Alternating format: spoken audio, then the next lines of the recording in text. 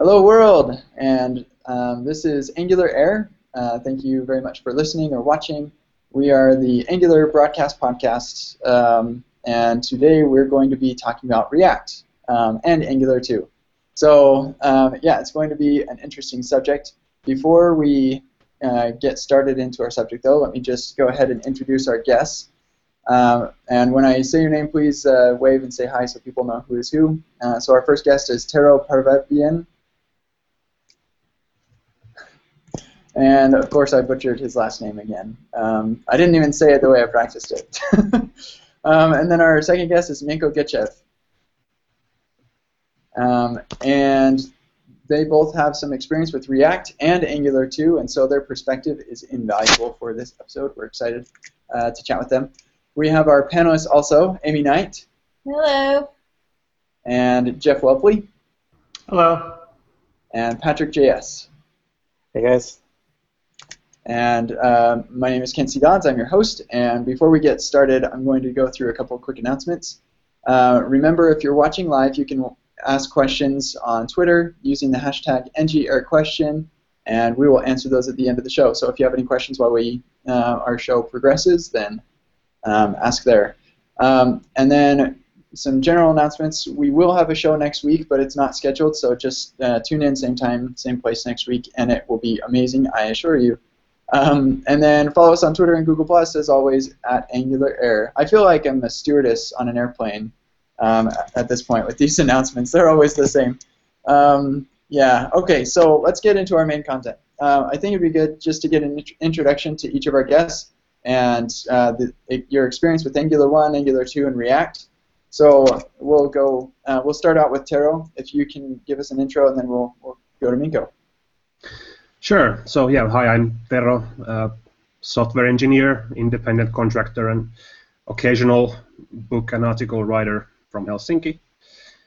I've been working with Angular for about maybe 3 years now, and 2 of those with the same app actually, which I'm still working on. And then I've been playing with React, both React itself and its various ClojureScript and other bindings for the past year or so. You say the words ClojureScript, and I'm like, oh man, this guy's a boss. Awesome. Yeah, ClojureScript is great. Yeah. Yeah, the only next level of boss is Elm. If you'd said you did both ClojureScript and Elm, then I'd just be like, oh, yeah, hands down. I've actually compiled one Elm program, so cool. I do have that as well in my CV. Sweet. Cool. Minko. Hi, so I'm an independent contractor as well, and actually for the last 2 or 3 years I work with the same company, so maybe it's not the correct term. I've used Angular 1 in the past. Last year and a half I'm using React with ECMAScript 2015 and TypeScript, and last month or 2 I'm trying to find time to contribute to Angular 2. Cool. We thank you for your contributions. Okay, so before we actually get started into this show, I want to put out a quick disclaimer. There are a lot of like Angular versus React. Angular is so much better, React is so much better, whatever. That's not what this show is about. What this show is about is we have 2 developers on who, and a couple of us actually have experience with both Angular and React, and Angular 2 in particular. But these developers still want to use Angular 2 when it comes out. And so this is more about like your experience with using Angular 2 and using React, how they compare from like your use cases. And this is in no way, shape, or form like a complete overview of what React is, what Angular is, and like why is one definitively better than the other. If you want a spoiler alert, I think the answer, most of us will agree that they're both awesome and they both solve a huge amount of use cases. And if you choose one or the other, you will be just fine. So yeah, I just want to put that disclaimer out there. This is not a bashing show. Okay, so Yeah, actually, Olivier, he couldn't make it, but he has a good question to start us out with, and I think, yeah, let's just go with this. So, what between Angular 2 and React and Angular 1, what do you use at the moment for your projects? Like, if you were going to start a new project today, what would you want to use, and then what do you use for the projects you're working on now? Well, me, the application I'm working on day in, day out is an Angular 1 application, and what we are focusing on with that at the moment is basically aligning it to the architectural style of our Angular 2, and that's pretty much where we are with that. And then I use various things for my side projects and experiments. Basically, any bandwagon that comes my way, I'll jump it, including things like React and Redux and things like that lately.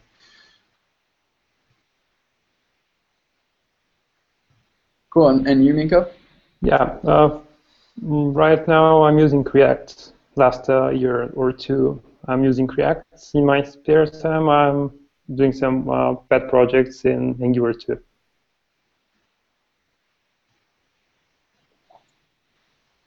Cool. Do you?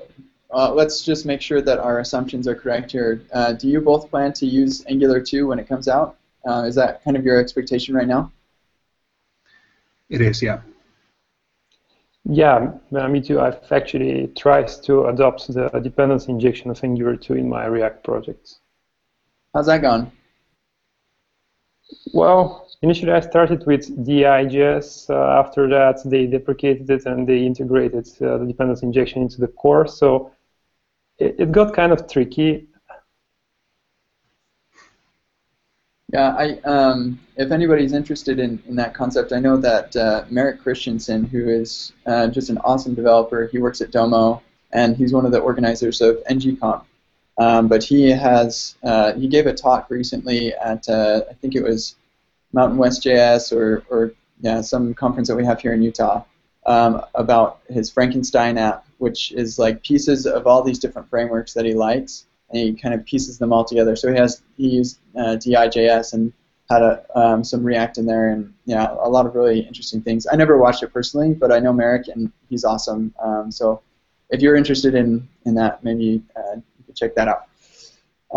So as a good kickoff, let's talk about Angular 2 and how it compares with Angular or with React. How are they similar and how are they different? Well, to my mind, they seem to be more similar than they are different, at least. Like that's what it looks like to me. I haven't used Angular 2 much yet. I just been reading up on it and trying to track where it's going and what the main ideas are. But I think in both of these frameworks, and I think it originates in React really, is the core concept of components and the component tree, and the data flow in that tree, which is data down and actions up, and that's kind of the central idea, I think, of both of these things. And of course, Angular is more like a kitchen sink framework in the sense that it has a lot more than React does, where with React you use various other libraries to augment it when you actually want to do something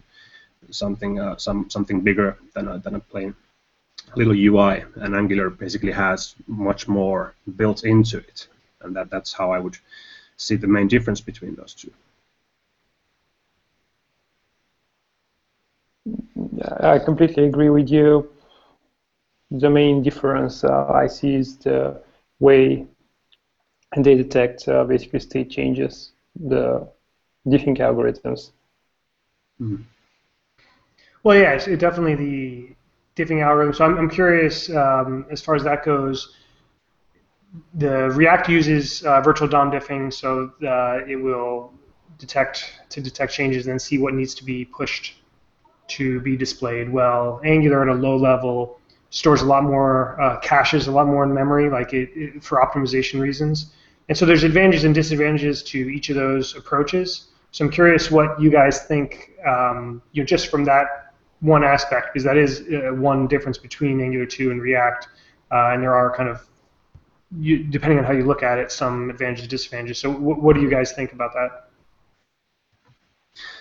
Yeah, I'd also like to know more about this, which is that because I heard something about Angular 2 having something like a virtual DOM-like system in it. I think that's something Igor tweeted like a year ago or something, but I don't know whether that's actually how it turned out. So maybe someone on the call knows. Well, it doesn't do diffing, right? It does change detection to see what has been updated, and then so I mean that's just like it doesn't necessarily have to be that big of a substantial difference from a high level, but then again, Angular 2 hasn't been out, really in the wild, so you don't know kind of how that will impact. Their approach will ultimately impact things as opposed to the React approach. Yeah, the way I see them, yeah, sure. The way I see them is maybe on the first side, the React's change detection diffing algorithm looks kind of a little bit more flexible, because what you do is that you have this method should component update, and you can compare some data, and based on whether the current state of the component should be updated, you can find that at exactly this should component update method by comparing some values. And on the other side, if you have this, if the component should update and the should component update method returns true, you have one more level, which is the React's virtual DOM patching algorithm, which finds the difference between the component trees, and it can, with that, I think the algorithm's complexity there was like linear. They have some heuristics, so they have optimized it. And yeah, you have these two levels compares to Angular 2, where you compare only the data which is held by the component using specific differ. And based on this, you find out whether you need to update your component or not, whether it needs to be re-rendered. Yeah, so basically React, you have this component, and it creates a tree of other like elements as well. So React's diffing. So when you say like virtual DOM, it's a little bit weird because virtual DOM associates with React, which associates with everything React does, and because of that, like you shouldn't say virtual DOM when you're talking about like Angular 2, but technically you could. With React, you're diffing elements as well, not as opposed to Angular 2, where you're only diffing the bindings. Mm-hmm. So that's like one difference between the two in terms of diffing algorithms. I guess the interesting thing with that is that that's like a low-level implementation detail, right? Like developers don't necessarily care about that per se. I think the thing where they're similar, like you guys started to say, is that there are a lot of similarities, right, between Angular and React, and that might be some implementation detail of how they figure out what's been modified. But sort of some of the concepts around data flow, I think, are similar. So like Minko, maybe can you give us like a little bit of some background, because I know you've done a lot with this for data flow and that type of thing, of like some of the similarities, of like some key concepts that like both frameworks have kind of keyed in on. Yeah, about the similarities, both library and framework. I think the React community prefers to call React library. So both of them, they are actually, I would say that they are enforcing this unidirectional data flow. Usually, the components, they receive their data from the parent components, or eventually, if you are not fan of this unidirectional data flow, everything coming from the top, you can listen for changes and build something like MVC, but I'm talking about the case when you use Flux-like architecture. So in this case, in both frameworks, you receive your components receive data as properties, and the data goes from the top of the component tree through the bottom. But then with that approach, you wind up drilling holes all the way down to the leaves of your components, right? And so there is kind of this concept of a data store where your components can reach up and get the data they want from that store. Is that, I guess that's a different kind of approach, and that makes those components less pure themselves, but maybe makes it a little easier to develop, so you don't have to drill holes all the way down to the leaves of your components. Is that accurate? Yeah, well, at least in Redux, they have these names of smart and dumb components that they use, which are smart components are things that are connected to stores and know how to pull things out of them and send actions back to them. And then there are these dumb components or pure components that do neither. They basically get all their data in as props and send their actions out as callbacks, which are also props. So they have these distinctions, and I think the general idea is to try to minimize the amount of smart components because of the way it makes things a little bit more difficult to figure out and test. But you usually need more than one per app of those, especially if it's a large app, since otherwise you end up having to wire the data through all of the components. That makes sense. Yeah, so the thing about like smart and dumb components is that like a smart component manages the model and sends down to its children. So you could also think of that as the controller in Angular 1, and you could think of all the dumb components as just regular directives like the form directive and everything. The difference is how we isolate the logic and move around everything, but you could think of it as just kind of reworking and reimagining like where the logic should live. Yeah, that's exactly what I've been starting to do in my Angular 1 in the big app right now, which is to actually have this distinction between these two types of components. And the way it has turned out for me is that smart components are things that pull things out from injected services, essentially. And when things happen, they make method calls to those services to do the server updates or whatever. And then you have quite a few of those, and they are then composed of a collection of dumb components, which basically get all their data in from the parent as directive attributes or bindings. And also, when something happens inside those components, that action is basically propagated up through a expression binding, so that they don't actually side effect themselves, but just pass the action up to the parent. So in that scenario, then, just because I think this seems like a reasonable thing to do in Angular 1, as you said, like let's say that you have a list, so the dumb component would never actually send an update to the server. Like if you're editing a post or something, it would just say you hit the save button, and you, instead of updating the server directly, you'd say on save clicked, and you'd invoke that with the post contents. Okay. Yeah, that's reasonable, and that same sort of story applies to both React and Angular 2 in a component-based architecture. Yeah, okay, I gotta refactor some stuff. Me too. A lot of stuff. Makes a lot more sense. So what I'm getting, based off of what has been said so far, is that there are a few implementation differences between Angular 2 and React, and some of them may have performance implications, but those implementation details don't really have a huge or make a huge difference on the developer experience. Maybe I'm missing something there, but it sounds to me like the main difference that would change your opinion of which you would want to use is the fact that Angular 2 is more of a kitchen sink, everything that you need for an app, whereas React is a piece of what you need for an app, and you have to find all the other pieces to build an app. Is that accurate, or is there something else that I'm missing? Well, I would also add the kind of emphasis on the language used. I think Angular 2 it looks to me like it's going to be like heavily investing in TypeScript, not just the core team, but the community as well.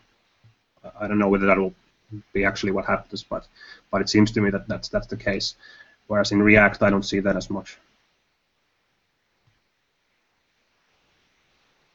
Can you speak for Flow? Because in the React community, there's this notion of a Flow language, which is kind of like a type system, but there's like some differences between that and TypeScript. Well, all I can say is everyone seems to be really excited about it. I haven't tried it myself. Okay. You tried ClojureScript, but you haven't even tried Flow. No, just kidding. I can't. I am the worst person to judge anybody else on what they do with their free time to learn stuff. Well, I guess I could talk a little bit about that. But like, one of the differences between Flow and TypeScript is that in TypeScript, you have a separate file to define your types. So you could technically define types for a library that is not written in TypeScript, and that's like one of the huge benefits of TypeScript versus Flow. Where Flow, you actually need to write it in Flow. But yeah. Okay, so Amy, I think you've got a pretty good question right here. Why don't you fire off with that one? I think these other two that we've got are not. Yeah. We kind of already talked about this as we were talking about like following component architecture, but I don't know. I'd kind of like to talk about that a little bit more because a lot of us have, you know, like these big controllers. So do you think following that pattern will push us more towards like the React goodness? And this is talking about like Angular 1. So do you think this is, you know, I know Taro, you've actually written some posts about this. So is this like something you've experimented with or something that you've actually used in like a production large application and you think like we should move towards this? Yeah, I think very much that this is something we should move towards. That's what we are doing at the moment. And yeah, it comes from, it's really informed by React, but the reason we are really doing it is, there are basically two reasons. One is to get us ready for Angular 2, and one is to actually just make sense of the application that we have at the moment in Angular 1. Because most of the code was laid out basically a couple of years ago when components weren't really a thing in the community yet. So we were doing these big controllers, lots of ng controller, lots of ng include, and it's basically a kind of a mess. And then what we're doing at the moment is refactoring that code little by little into directives. And the first step in that is actually that you actually uncover the data flow in your application, the existing data flow, which is kind of hidden or implicit in these kind of old school applications where things just access data from inherited scopes and you really can't see from anywhere where those accesses happen, who's doing them, who's mutating data, and who's accessing data. And the first step towards components is to actually make that visible. And once you've done that, then you can start improving the data flow towards something that will work more closely with how things will go in Angular 2 or even React. So if people want to like refactor in this way, do you think they're better off like starting from this huge controller and breaking that down like in medium steps, or pick like a tiny portion and pull that out and just pick like these tiny pieces? The way we're doing it is in little tiny steps, and yeah, I'm basically talking about this next week in Berlin at an Angular meetup, and I'll probably write about it later, which is basically I'm trying to build a library of small refactorings for going from this big controller soup into a component application in tiny steps, because it can be done. And there are intermediate steps you can do. You don't have to kind of do it all at the same time. And it's been kind of interesting to see your application in a new light once you do that, actually, when you actually see the mess you've made. It's definitely something like kind of for the app I'm on, you know, we don't always have, you know, at a large company you don't always have the luxury of like playing around with Angular 2 right away. That's something you got to do on your own. So like for people who have large applications and they have to like ship products and don't get to play around too much, it seems like something good you could do with your Angular 1 stuff already. Yeah, exactly. So we basically spend one day every 2 weeks currently doing this work, and the rest of the time we're just building new features and doing the normal day-to-day work. So we're taking it slow, but it's proceeding quite nicely. So it sounds like refactoring an Angular 1 app to this type of architecture would help you whether you wanted to migrate to Angular 2 or React. Does that sound about right? Probably, yeah. We don't have any plans to go to React with this application, but you end up with something that's much closer to how a React app looks like when you have these specific components and end up essentially with a tree of components as you do in React. Cool. So I think this is a valuable point for our listeners. Anybody who's not certain about Angular 2, like, oh, I don't know if this is going to be what I want it to be or whatever, it's going to be amazing for sure. But if you're still not certain and you're worried about that, I think refactoring to more of a component-based architecture will just be a good idea for you to do in general. And by the time you're done with that, maybe Angular 2 will be out, maybe it won't. Either way, you'll be in a situation where it's a lot easier for you to migrate if that's what you want to do. And even if you don't, I think it would make your application a lot easier, even leaving it in Angular 1, is what it kind of sounds like to me. They tease me at work that I'm on a component crusade. I think that's an okay thing to to be on. Yes. Cool. So I actually wanted to ask one other thing, Tero, about your migration. So, or what you're doing. So, if I understand it correctly, the best approach is to start small, like at the leaf component that you want to build, and make as many dumb components as you can. Work your way up until you get to like the smart component level, and then you move on to the next area. Is that kind of what you're doing? Well, kind of the part, especially where you start from the leaves, because that's where you kind of have to start with this. But what we are doing is we're not actually thinking about smart versus dumb at this point when we're just componentizing. We're essentially just making all the existing data bindings, whether they are two-way bindings or method calls or whatever, we're making them explicit in each component's scope definition or controller bind to controller attribute. So the first step is to end up with these components, but the data flow is exactly pretty much what it was before you went to components. And I think that's a crucial intermediate step, because at that point you see what your actual data flow is in your application. Because it's too easy to break it when you kind of do several things at the same time. So we preserve the functionality by going and by at the same time going into components, and then we start to look at the data flow. That's awesome. I think that's a fantastic pro tip. I gave a training on ES6, migrating to ES6, a month or two ago at a conference, and what we did in our migration was like you start with the smallest possible thing that you could do. Like, don't change anything else. Just even if your change is 5 lines of code, leave that, make that, like, get that into the code base. Because if you work on for 2 weeks on this big migration and then product comes to you and says, hey, we need to drop everything because we're going onto this, like, need to build this feature or whatever, then what you wind up with is a pull request that'll never get merged because it's old and it's huge. So yeah, that's cool. Good pro tip. So I had another question. Some people have talked about using Flux in Angular 1. What are your thoughts on that?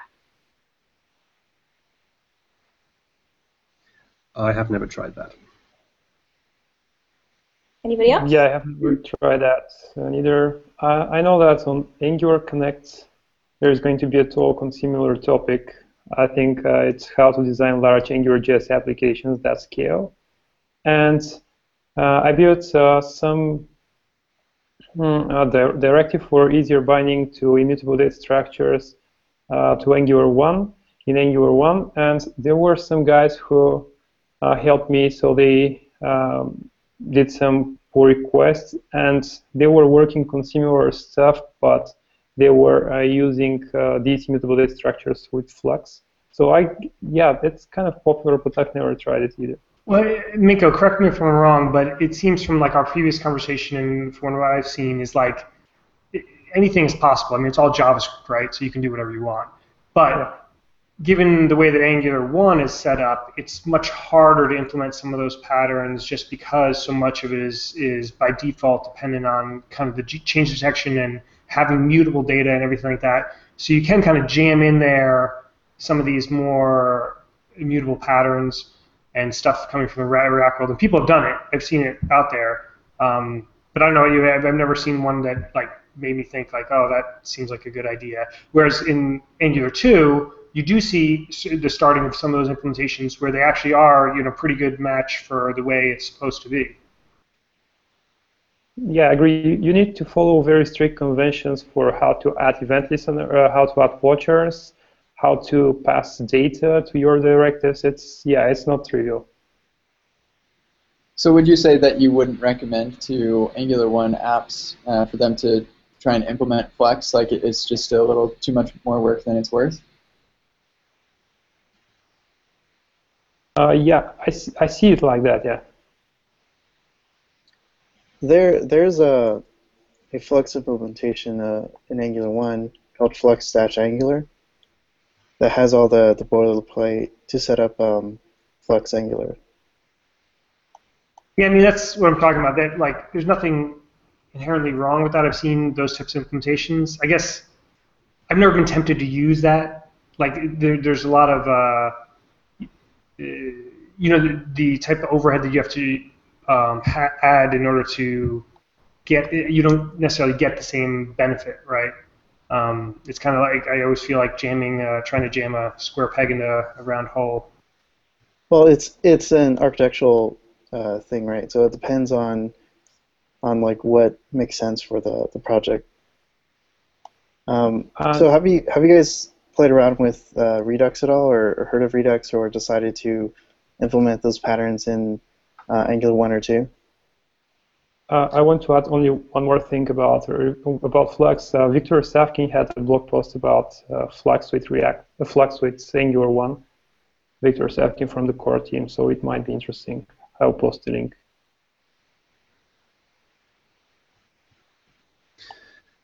Yeah, on Redux, I think many of the same points apply. It's because it's basically an evolution of Flux. Really, it's a lot simpler than Flux, I think, but you can definitely use it with both Angular 1 and 2, and I think someone has actually made even in bindings for both already. Yeah, so especially in Angular 1, there's going to be a little bit of impedance mismatch between those two, because Redux essentially is all about putting all your state in your application into one immutable data structure, and then sharing pieces of that across your component tree. And the points made earlier about the use of immutable data structures in Angular 1 and the trouble you may have with that applies to that. But Redux really is really tiny, and it can be made work with both quite easily, I think, both Angular 1 and 2. Yeah, so it seems like these two implementations, they're just architectural decisions, right? And if that's the case, then what are the goals of React and Angular 2? Like, what are they like trying to solve? What's their focus, in your guys' opinion?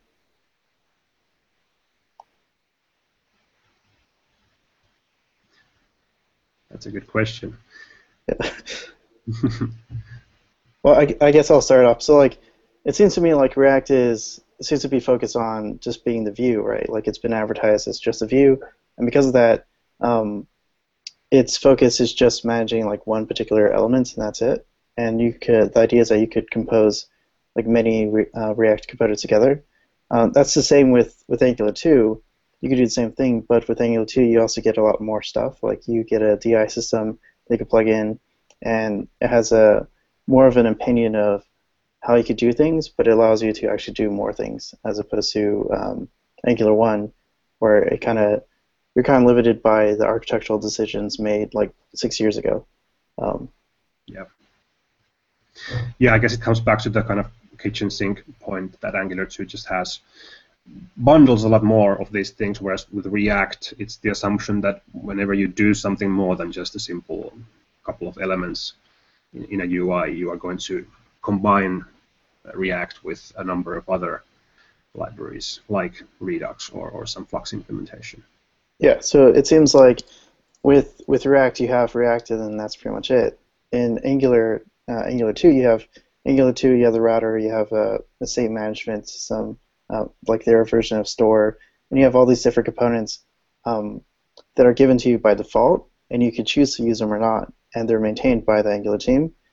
In React, it seems like they only maintain the one core, and then everything else is left to the community to figure out. Yeah. Okay. So I've got a question.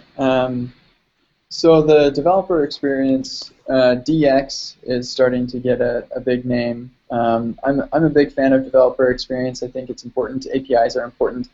And so I'm curious about the developer experience with Angular 2 versus React, because I know with React, if anybody watching or listening hasn't watched Dan Abramoff's talk from React Europe about time traveling, oh man, like that made me want to quit Angular and just go all React. It is an amazing talk, and that kind of developer experience just is not possible with Angular 1. But I'm curious if you're familiar with that. Basically, like you have this concept of hot module replacement, which allows for hot reloading. So hot reloading is different from live reload, which and actually JavaScript Jabber had Dan on the show just like last week, so check that out. But yeah, so hot reloading is different from live reload. Live reload just refreshes your browser. You lose all the state. You load all the JavaScript anew, and that's really common. One thing that I actually don't like personally. But for hot reloading or hot module replacement, basically it when you save your file, it replaces the code that's actually running in the browser with the code that you just saved without actually refreshing the browser at all. And so it makes for very, very fast iteration times. And so then there's also the time travel piece with Redux and being able to step forward and backward with Redux DevTools and that kind of thing. So what's been your experience with Angular 2, the developer experience? Is it too mature to tell, or can you see the capabilities of these kinds of things with Angular 2? As far as I remember from his talk, he is creating some proxies of the actual components he rendered, and when any of the components file changes, he just replaces this component, just like you said. But the model, the store is isolated from the component tree. So if you have good separation of concerns in your Angular 2 application, I think that this is completely possible. Yeah, I think the architectural key there is to exactly to keep your state separate from your component trees. With Redux, you have this single state atom where your state tree lives, and that can survive your code reloads as you're developing. And then the time travel part comes from the immutability, which is that when you go to the next state of your application, the previous state is not destroyed because you get a new tree of state, and the previous one you can preserve it in your developer tools basically and go back to it. And that, yeah, easily done probably in Angular 2. Yeah, so it's worth noting that like this time travel feature is totally doable in Angular 1 and Angular 2. It's just that no one's done it. And the feature of hot module reloading, that's something that hasn't been done in Angular 1 or 2 because again, no one has built it. But this whole movement of developer experience is great, and I would say it's really early to talk about it, the Angular 2 side, because it's literally like all those like developer experience stuff has been pushed back towards like the end of the development cycle for Angular 2. Like they're totally planned. It's just that they're focusing on make sure everything else connects correctly. You got to have a framework before you can develop it with a good experience. Yeah. So they're constantly iterating, and it's honestly like it's alpha still. So on that vein with the developer experience, maybe this is less developer experience and more like feature, but I wanted to ask about server rendering, and if that, I think Jeff and Patrick, you have a pretty good story on the server rendering piece of this.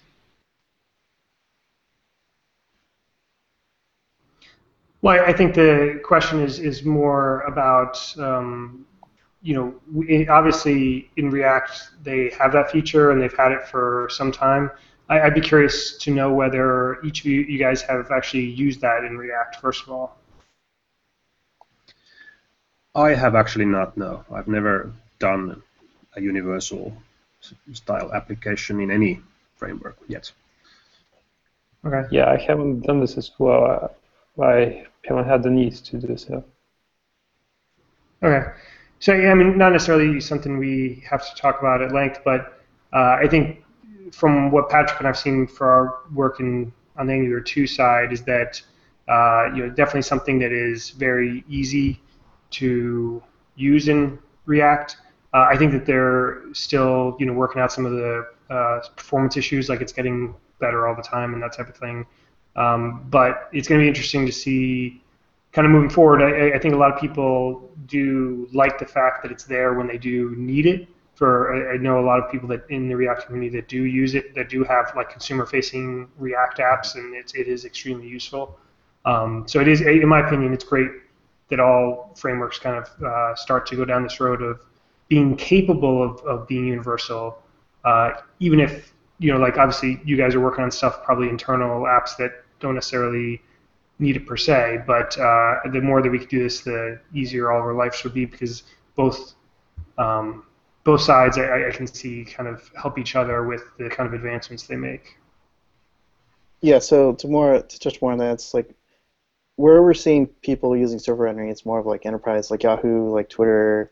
They went from a client, from server side only to client side only to back to this hybrid model of both. So it's great to see that like Angular 2 now has server rendering. So now that story is like there, and Jeff and I will talk more about this during Angular Connect, and maybe we'll even demonstrate like how fast it is compared to others.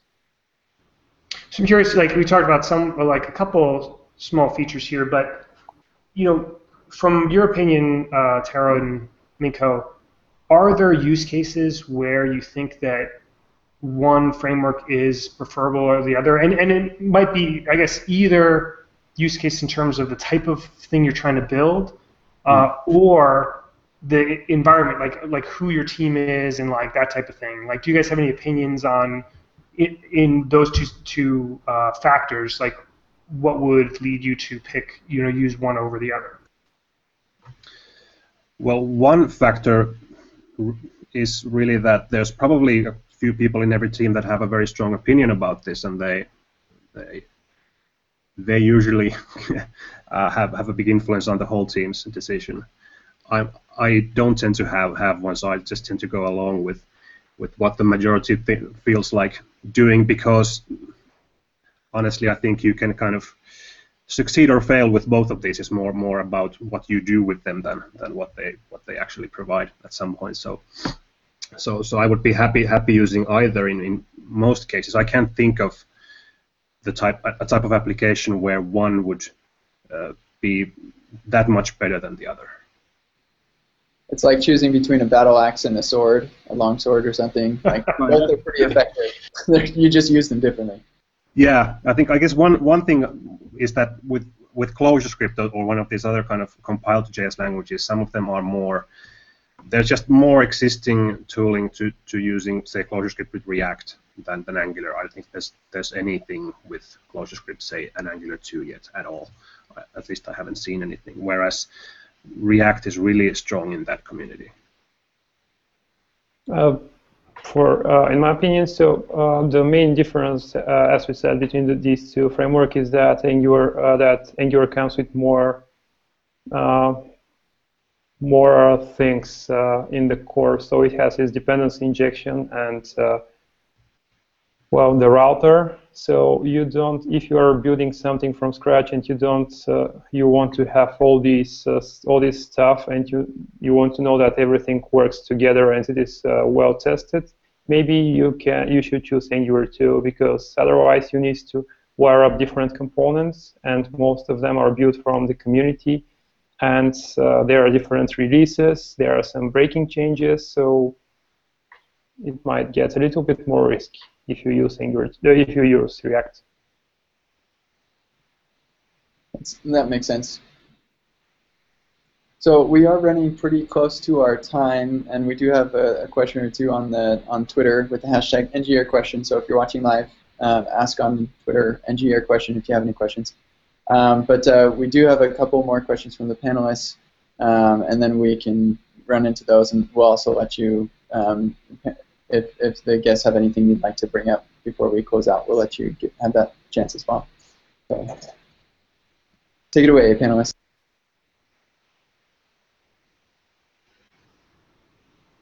Patrick, I think you had a question. Yeah, Patrick is currently editing the Google Doc instead Oh, of whoops.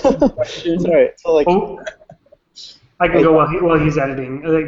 He's sort of tacking on just a final thing for talking about kind of differences and that type of thing. The one last question I had along those lines was the communities. That there is a large community built around Angular and Angular development, and same with React. And I've always gotten like a slightly different like feel for the different communities when I go to meetups, when I kind of interact with the people that work on it. What are your guys' opinions on kind of differences within the communities? I feel that the people in the React community are with a little bit stronger background in the functional programming. That's just how I feel. Yeah, I think I have a similar viewpoint, mostly because I've approached React myself from that side of my projects, which is ClojureScript part. So it really comes out of that really. And, but yeah, I'm much more involved with the Angular community in general than the React community. So I don't have an even like view of both of them. so I guess I could say a little bit about this. I submitted a React survey similar to the Angular survey. And what was interesting is that like at the very bottom I asked what was one of the features that you liked about React, and at the very bottom I put hype. And what was really interesting is that 90% of people actually like that feature.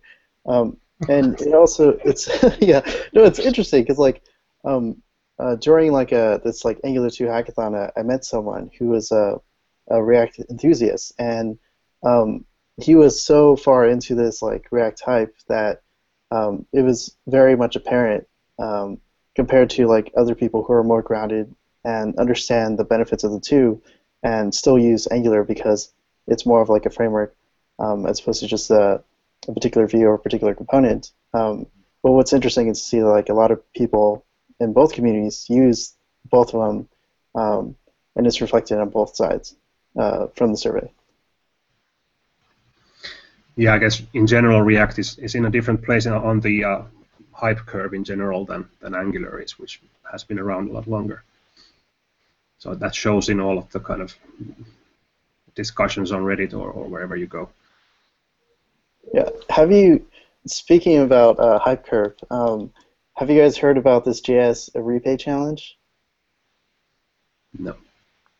Yeah, so someone basically created a JS repay challenge and wrote in every framework repainting, so that way you can measure like what's the repainting like performance for each framework.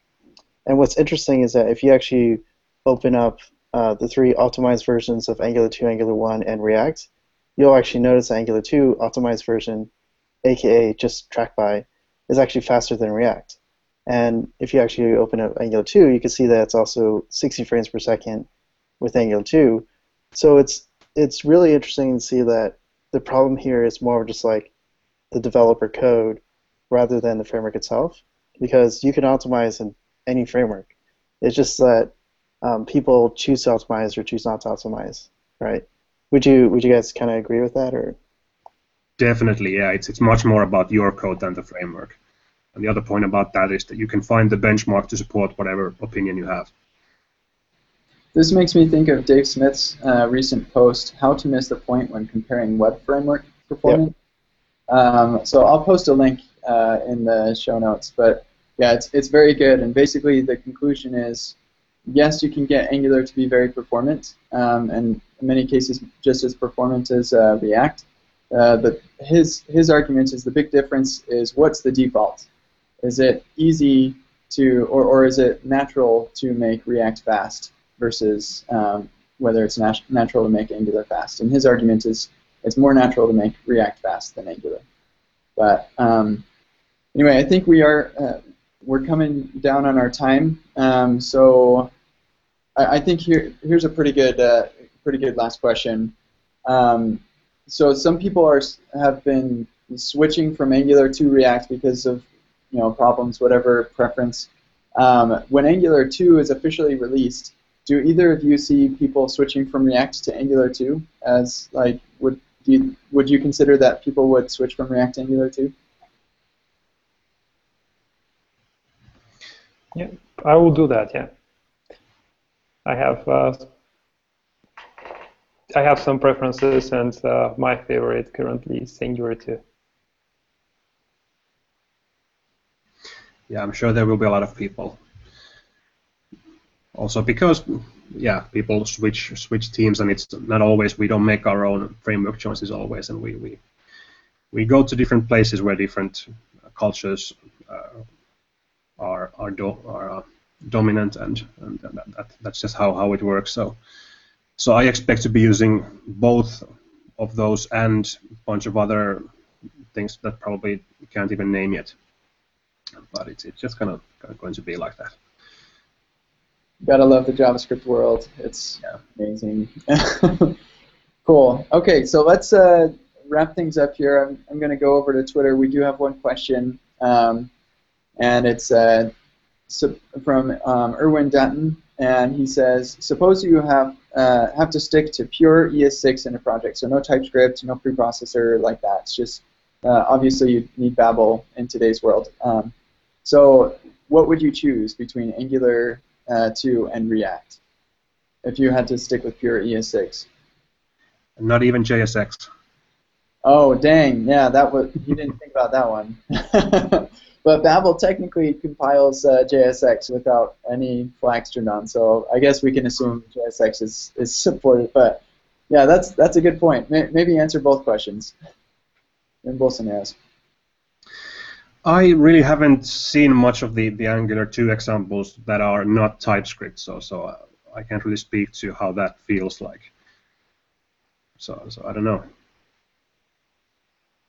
I guess parameter decorators are going to be kind of tricky with ECMAScript 6, but still, I don't know as well. I mean, both seems like a good choice. So you think that it's pretty much a given that when you use Angular 2, you will be using TypeScript for sure? I think with both of those, we'll be using tools that let us do whatever we want to do in the source code level. So I'm not sure I would anytime soon run into this particular limitation in my projects. Cool. Okay. Sweet. So before we go into tips and picks, I guess I should have done this before we went into the questions. But I think it'd be great to open it up to the guests if there's anything else that you wanted to bring up about this subject before we start wrapping things up.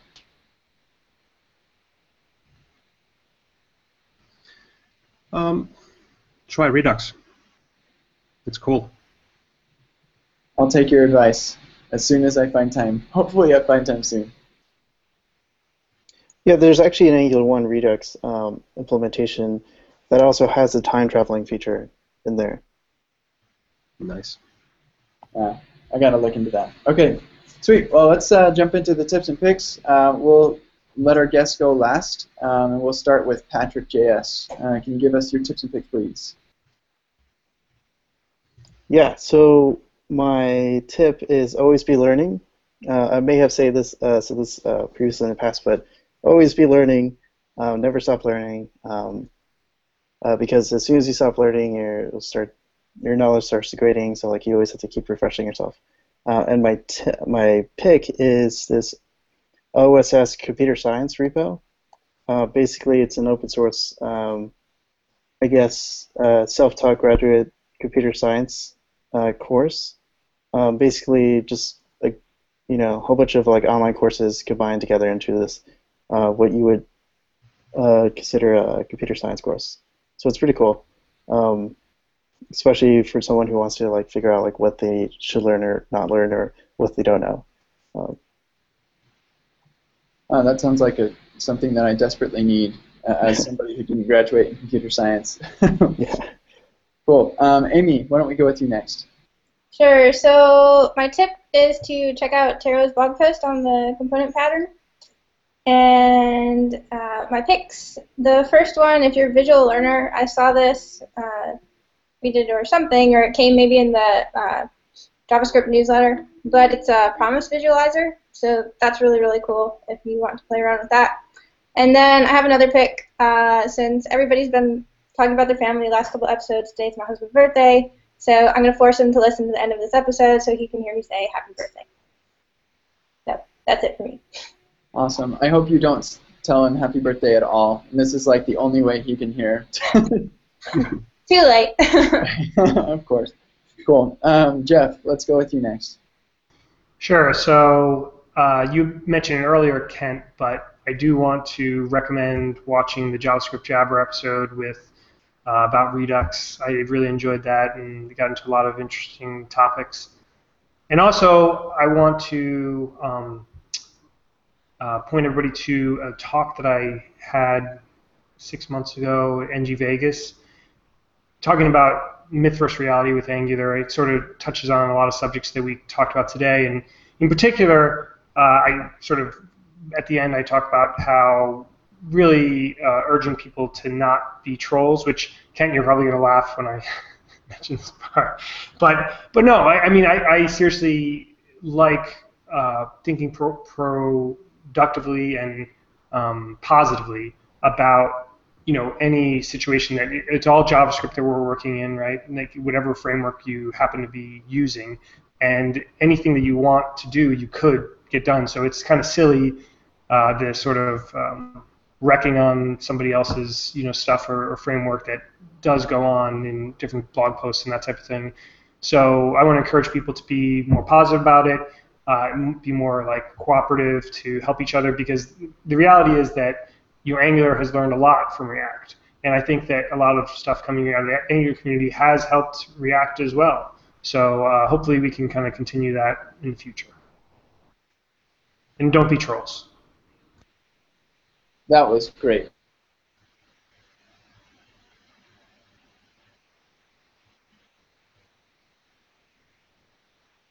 That was awesome.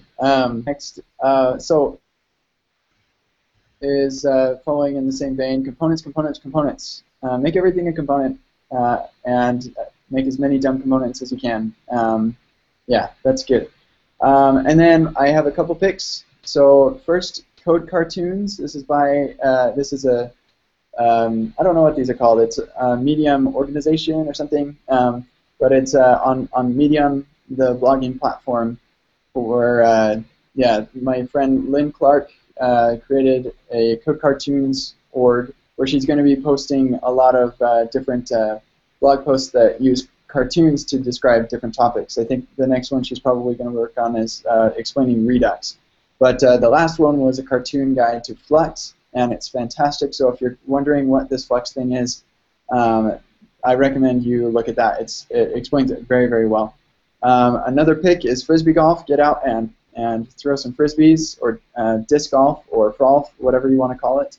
I think that's yeah, it's fun. And I'll throw this in there too. Another pick, I wrote a blog post yesterday entitled "Why I Don't Commit Generated Files to Master," and and I also explain how I don't do that. So it describes some of the reasons you might want to commit to master these generated files, but then describes some of the challenges that you'll face with that, and how you can get around that and have your cake and eat it too. And this is specifically about libraries. Projects are maybe a little bit different. So anyway, yeah, check that out. Let's go with Minko. What do you have for us? So I have two things. There is a great talk by Pete Hunt from, I think he worked at Instagram, I'm not sure where he is now, React RESTful UI rendering. It's a very interesting talk where he compares the reactive user interface with distributed systems actually. And the second pick is, it is an issue in the Angular 2 GitHub repo, which aims to develop Angular improvement process, which seems a pretty cool idea. Basically, I guess it is going to allow us to propose different features we want to test in Angular, and if they make sense, maybe they're going to be discussed and eventually implemented. Cool. Thank you. Tero.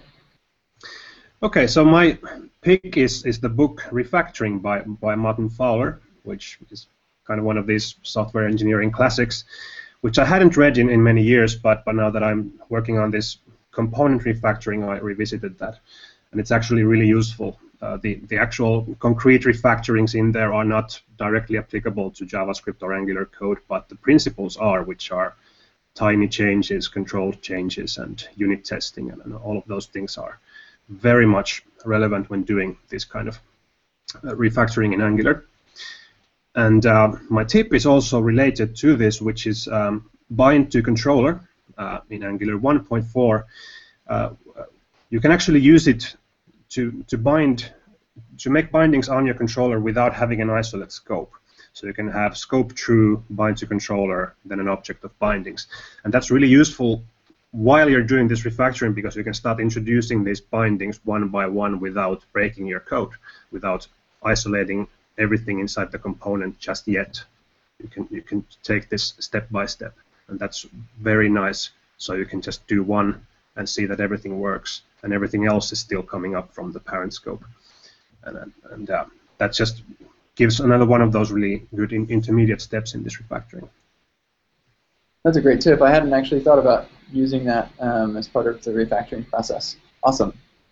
Okay, let me double check the ng-error question hashtag. Looks like we have nothing, so I think we're going to wrap up our show. Remember, next week, we don't know what we're going to talk about, but it's going to be awesome, I promise.